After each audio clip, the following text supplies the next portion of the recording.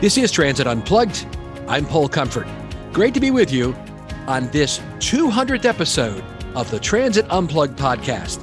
Recently recognized by Chartable as one of the top 200 podcasts in the world, we've been bringing you insightful interviews with transit leaders for the last 5 years, and today is no exception.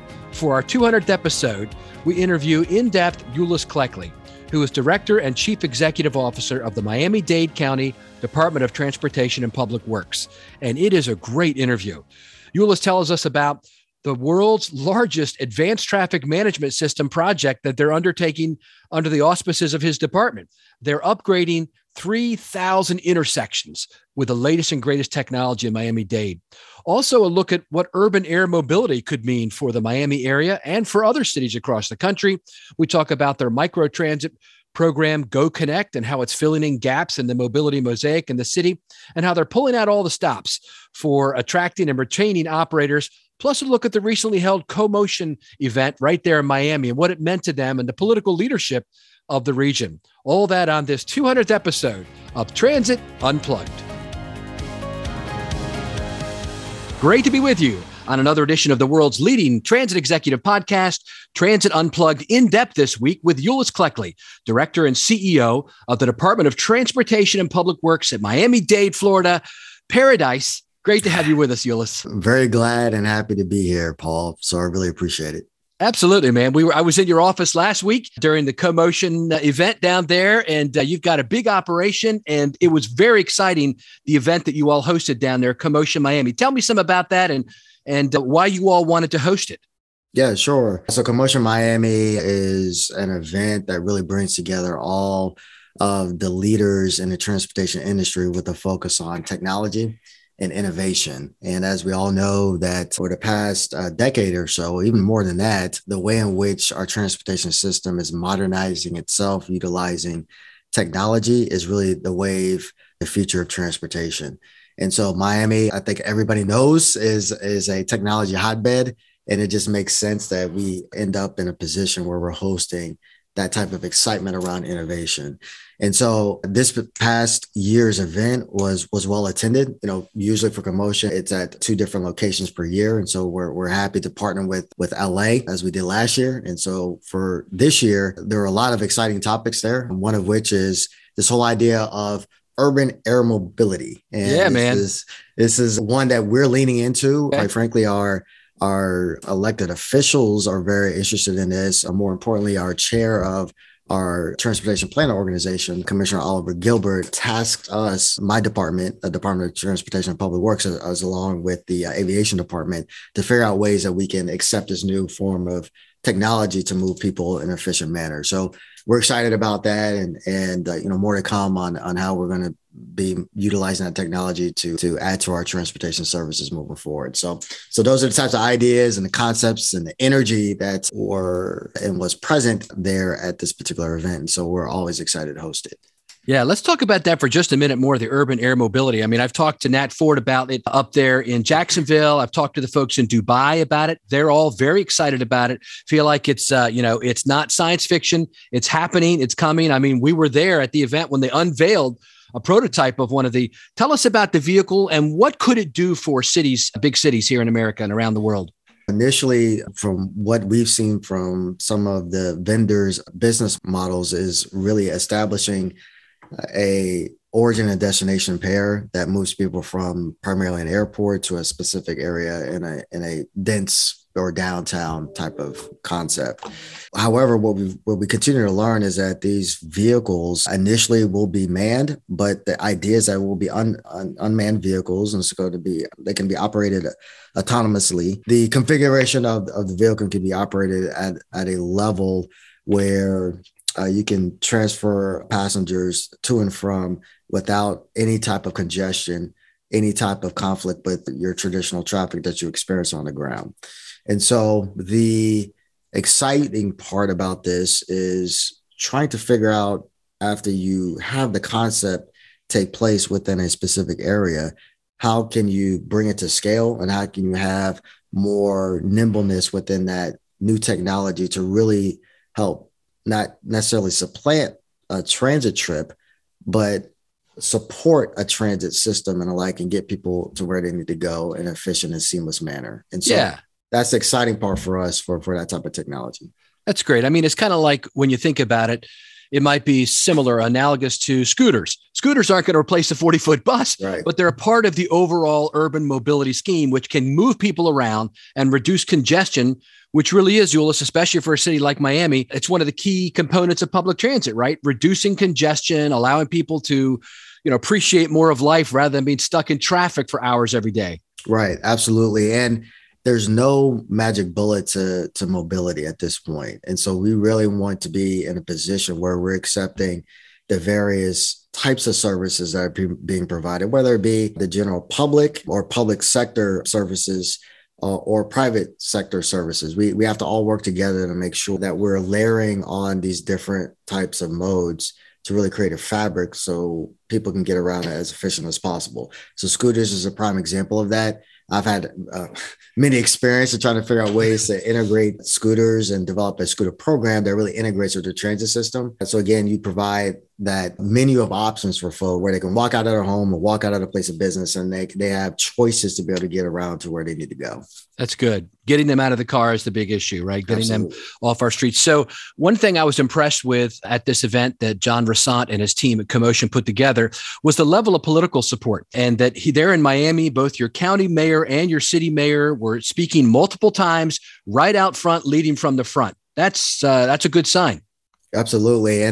And that's the exciting part of not only the innovation, but the fact that we have essentially consensus from not only the county, but the 34 municipalities within the county to really start to utilize this new innovation to address the transportation problem. And so as you know, and many of us know in the industry, a lot of the projects and services that we provided can only happen if you have significant political support. And so it's a good position to be in. And, you don't have to fight to get that acknowledgement to say that we need to invest into our transportation system and invest across all modes. And so from our mayor, Daniela Levine-Cava, who is always out front on transportation, she always talks about her 4 E's, which has to do with economy, environment, equity, and engagement. And all of those aspects of our 4 E's kind of are interwoven into how we're planning for a transportation system moving forward. And then the city of Miami mayor as well spoke at the event. And, everybody's very excited about his participation from a tech standpoint. And he's been a true leader for the city of Miami as well. And I mentioned our one of our main commissioners that was there to help us support it. So you have it at the county level and at the municipal level, and that's very important moving forward. That's great. You talked about innovation. I was able to spend a little bit of time with your director of innovation, Carlos Cruz Casas, while I was there. He, along with you, participated in the filming of our TV show, Transit Unplugged TV. What he was talking to me about a lot, Eulois, was your microtransit program. And I know that's a passion of his and yours. Tell us about that and where you're at, what you're hoping to accomplish with it there in the Miami area. Absolutely. So we have a microtransit program, which is called Go Connect, and it's an on-demand service that we provide on a zone basis. And so in certain areas within the county, and the county is very large, certain areas within the county, essentially there are gaps that don't allow people from their residence to get to one of our main transit lines. And so about a year and a half ago, we launched this Go Connect program, and it really helps to close that gap. We utilize a vendor that has Chrysler Pacificas, and those are vehicles that are the right and appropriate size to provide that on-demand service. And it creates a convenience for folks to be able to get to some of our major routes on transit. And so we're trying to bring that microtransit concept to scale throughout other areas within the county. It's been very successful, and we have had a lot of requests to expand that service throughout many of our other municipal partners and areas within the county. So we're excited about that. As a point of note, we also, during the pandemic, had a similar type of program called Go Nightly. And this was something that the county realized at the height of the pandemic. So this is from March until about, June to the fall time of 2020, that as the transit demand decreased pretty significantly, there was still a considerable amount of people that relied on the service. And those are nighttime workers, hospital workers, and the like.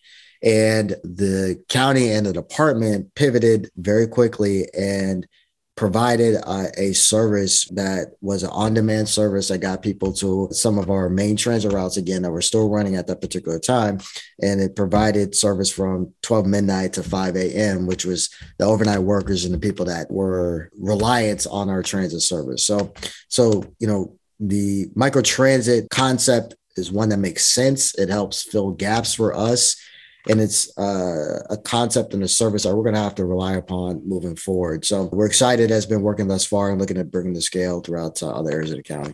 That's great. Tell us about your agency in general, Eulois, and the services you provide. I was able to ride not only your microtransit, but a lot of the services while I was down there. But give us a scope of what you do there in Miami-Dade. Sure. So from a transit perspective, we have three modes that we provide service for. So one is our Metro Bus mode, where we have 99 routes currently. It's really the workhorse of our transit system. About 70% of our trips are actually on the bus. How many buses do you operate? So we operate approximately 800 buses, approximately 1,650 bus operators. So large operation for us. And again, it's the workhorse of our overall transit system. We have two rail modes. One is our Metro Rail system, which is a 25-mile system that connects folks to the airport, and it connects folks to what is called Dayland South, which is about 20 miles outside of the core of the city. And then we have our Metro Mover system, which is a 4.4-mile automated people mover system downtown, and it connects to commercial areas such as Brickell, downtown, the arenas, some of our arts and design district activities as well. So we have a very robust system that utilizes multiple modes, and it's all controlled by our department. Now, that's the transit portfolio, but we also have the infrastructure / public works portfolio. That's why we're called the Department of Transportation and Public Works. And so we have oversight and management and maintenance responsibilities for 5,500 miles of roadways within the county, approximately 190 bridges or so, 168 miles of canals, and over 3,000 traffic signals, and everything in between our right of way and things that are attached to it and below it. So it's a large portfolio, all dedicated toward creating a transportation system that can move people and freight efficiently. And we have been going through a process where we're kind of revisioning our department, and we really want to be the world's best provider of transportation options. And in order to do that, you provide your transportation services, and then you provide that supporting infrastructure to move people and freight efficiently.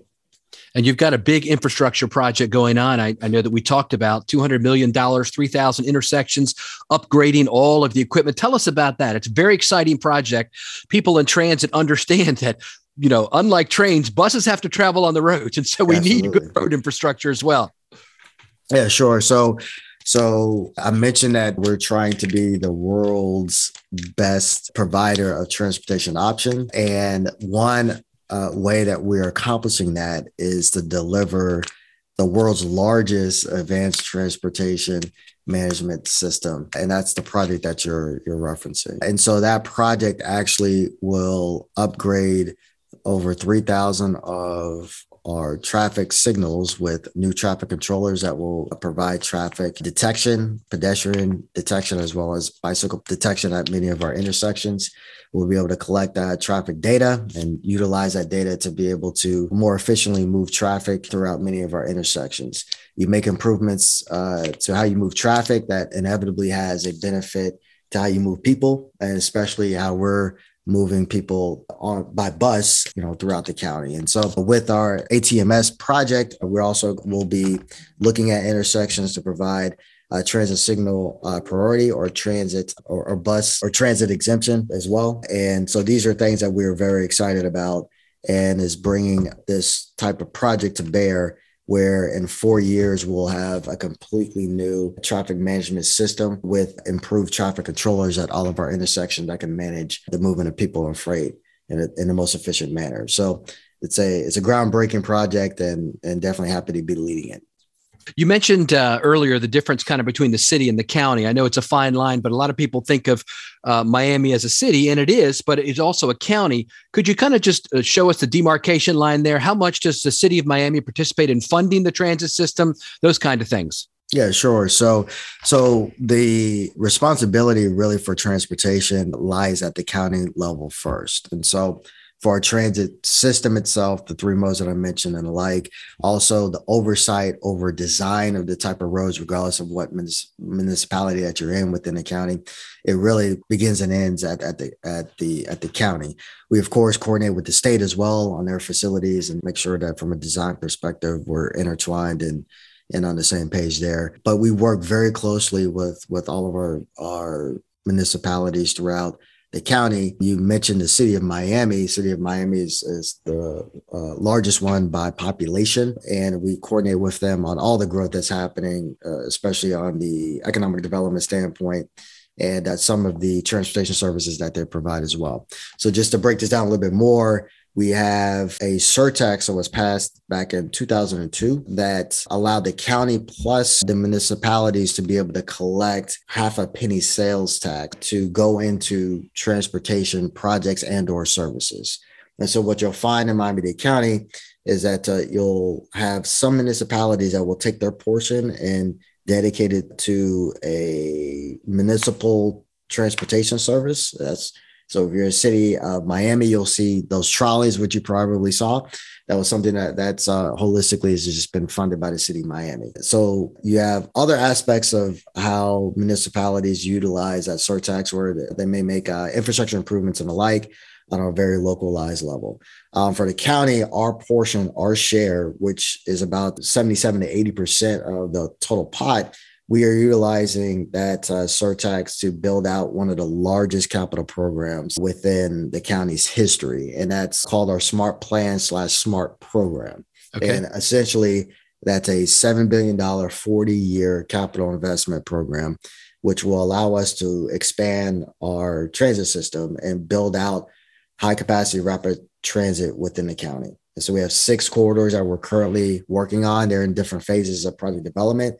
And fundamentally, we will end up building all of these corridors out and fundamentally change the county's transportation system moving forward. And so it's something that the people want. It's and a lot of planning and effort has gotten into this point, and now it's about implementation. And we're excited to be leading that effort. That's great. One of the hot topics across the country when it comes to public transportation is our need for people. We need operators or drivers, as they're commonly known. We need skilled technicians. We need staff members. I was just interviewing the CEO of MBTA recently. He told me he has 1,000 vacancies, 300 of which are drivers. When I was with you, you told me about you've been trying to get 200 drivers for quite a while. And then we see, Walmart advertising $100,000 salaries for CDL drivers for their trucks. And I wonder, how can we compete against that? Tell us how you're adapting to that challenge there and what you're doing in Miami to help recruit and retain your workforce. And how many employees do you have? Yeah, sure. So we have over 4,000 positions, and my vacancy rate right now is we have about 532 vacant positions out of 4,000 or so employees. So, and we have about 132 vacancies on the bus operator side. Okay. So it is a challenge. I think all of us in the industry are dealing with the same issue with trying to hire not only people, but more specifically bus operators, because that position and that CDL is really gold in the industry. Yeah. And so we here at my department want to make sure that we're competitive, not only with pay, but with incentives as well to try to hire the number of drivers that we need. You mentioned the 200 number, that the 200 operators that we need are additional operators, because we just went through a planning process to re-optimize our bus system to create more frequency. And so it's an opportunity that really is going to provide greater access for a lot of our folks that need it from a transit perspective.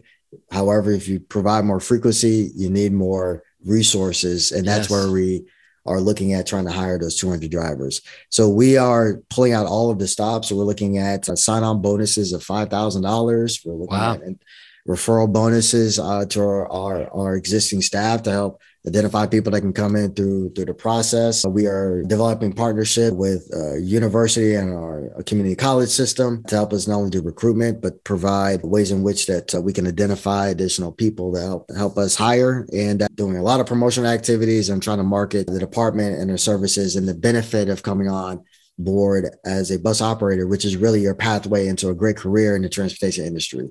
Because many folks have started off as bus operators and then risen to different leadership positions within the department.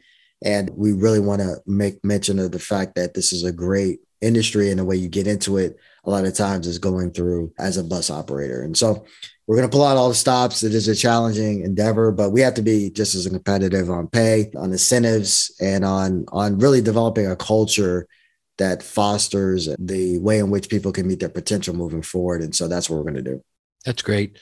A big system like yours at Miami-Dade requires a level of expertise and experience that doesn't come overnight. You've had quite an interesting and great background for public transportation. Tell me a little bit about, what you did prior to coming here and what brought you to Miami.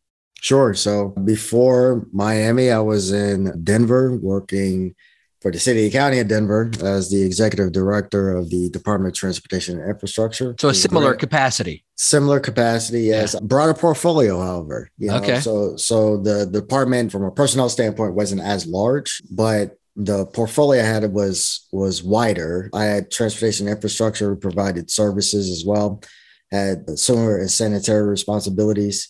And then also had a vertical portfolio where we had about 160 or so buildings that we were responsible for constructing. That's everything from firehouses to police stations. At that time when I was there, we were building out an expansion of the convention center there in Denver. And so it was a great position, great opportunity for me. And I have to give kudos out to Mary Hancock for recognizing me and pulling me away from Houston, where I was before, where I was the deputy director of the Council of Governments there, running their Metropolitan Planning Organization. So, and then before that, I was in Washington, D.C. I worked for the Washington, D.C. Department of Transportation, a variety of different leadership positions. And I've had experience with USDOT. I've been a consultant, owned my own business for a minute.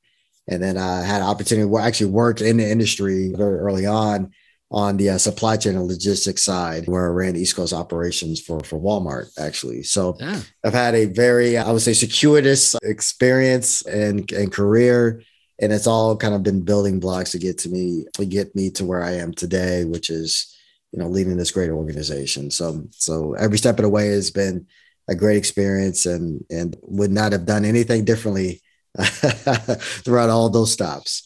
That's wonderful. Well, from my perspective, having been there several times recently, you're doing an amazing job, and the citizens and the folks who run the transit system there are well served by having you at the helm. Thank you for being our guest today on Transit Unplugged. Yeah, thank you very much, Paul. Always appreciate the opportunity to speak with you. Thank you for listening to this week's, our 200th episode of Transit Unplugged with Eulois Cleckley. Now, next week on Transit Unplugged News and Views, we have Christian Blake of WMATA's Director of Access Services talking with Paul. Now, if you ever have a question, comment, would like to be a guest on Transit Unplugged, feel free to email us anytime at info@transitunplugged.com. So until next week, ride safe and ride happy.